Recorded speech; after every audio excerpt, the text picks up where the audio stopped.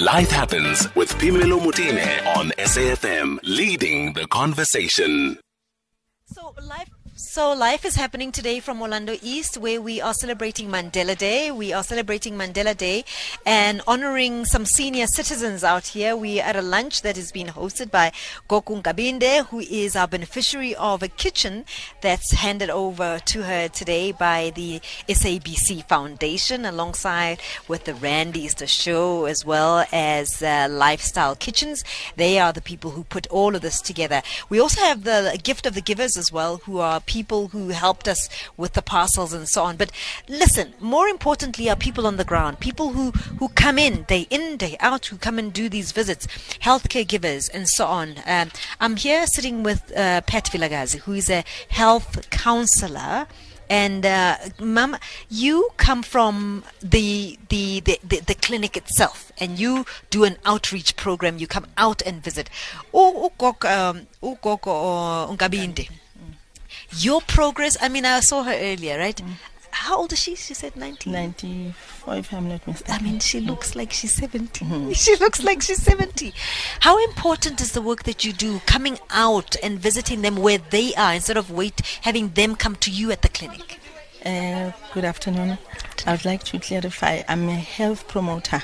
Health promoter? Yes. What's the difference? What does a health promoter do? The health promoter, we educate in the clinic, we educate the community.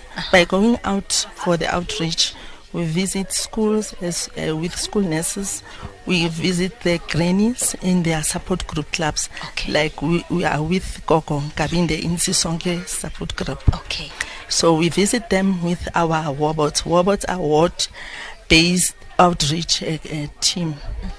Those, they deliver medicine for the patients who are continuously taking the medication and with adherence. The warbots, they do the screening in the house and check social problems, then they refer.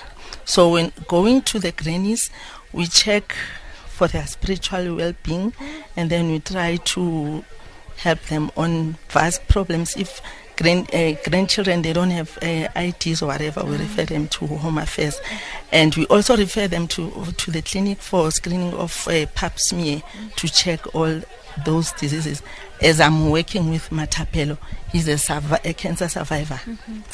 All right, so we'll continue having this conversation. It is really, really important for us to get to the bottom of what's happening on the ground. And as we continue our live broadcast from Orlando East, I will be speaking to Matapelo, who, as Mum Pat said, is a survivor, a cancer survivor, how they're involved, how they are part of this community. And as I said to you now, there's a lot of noise in the background because it's buzzing out here. Lunch is served and people are really starting to mingle and so on. So as I said, poor thing.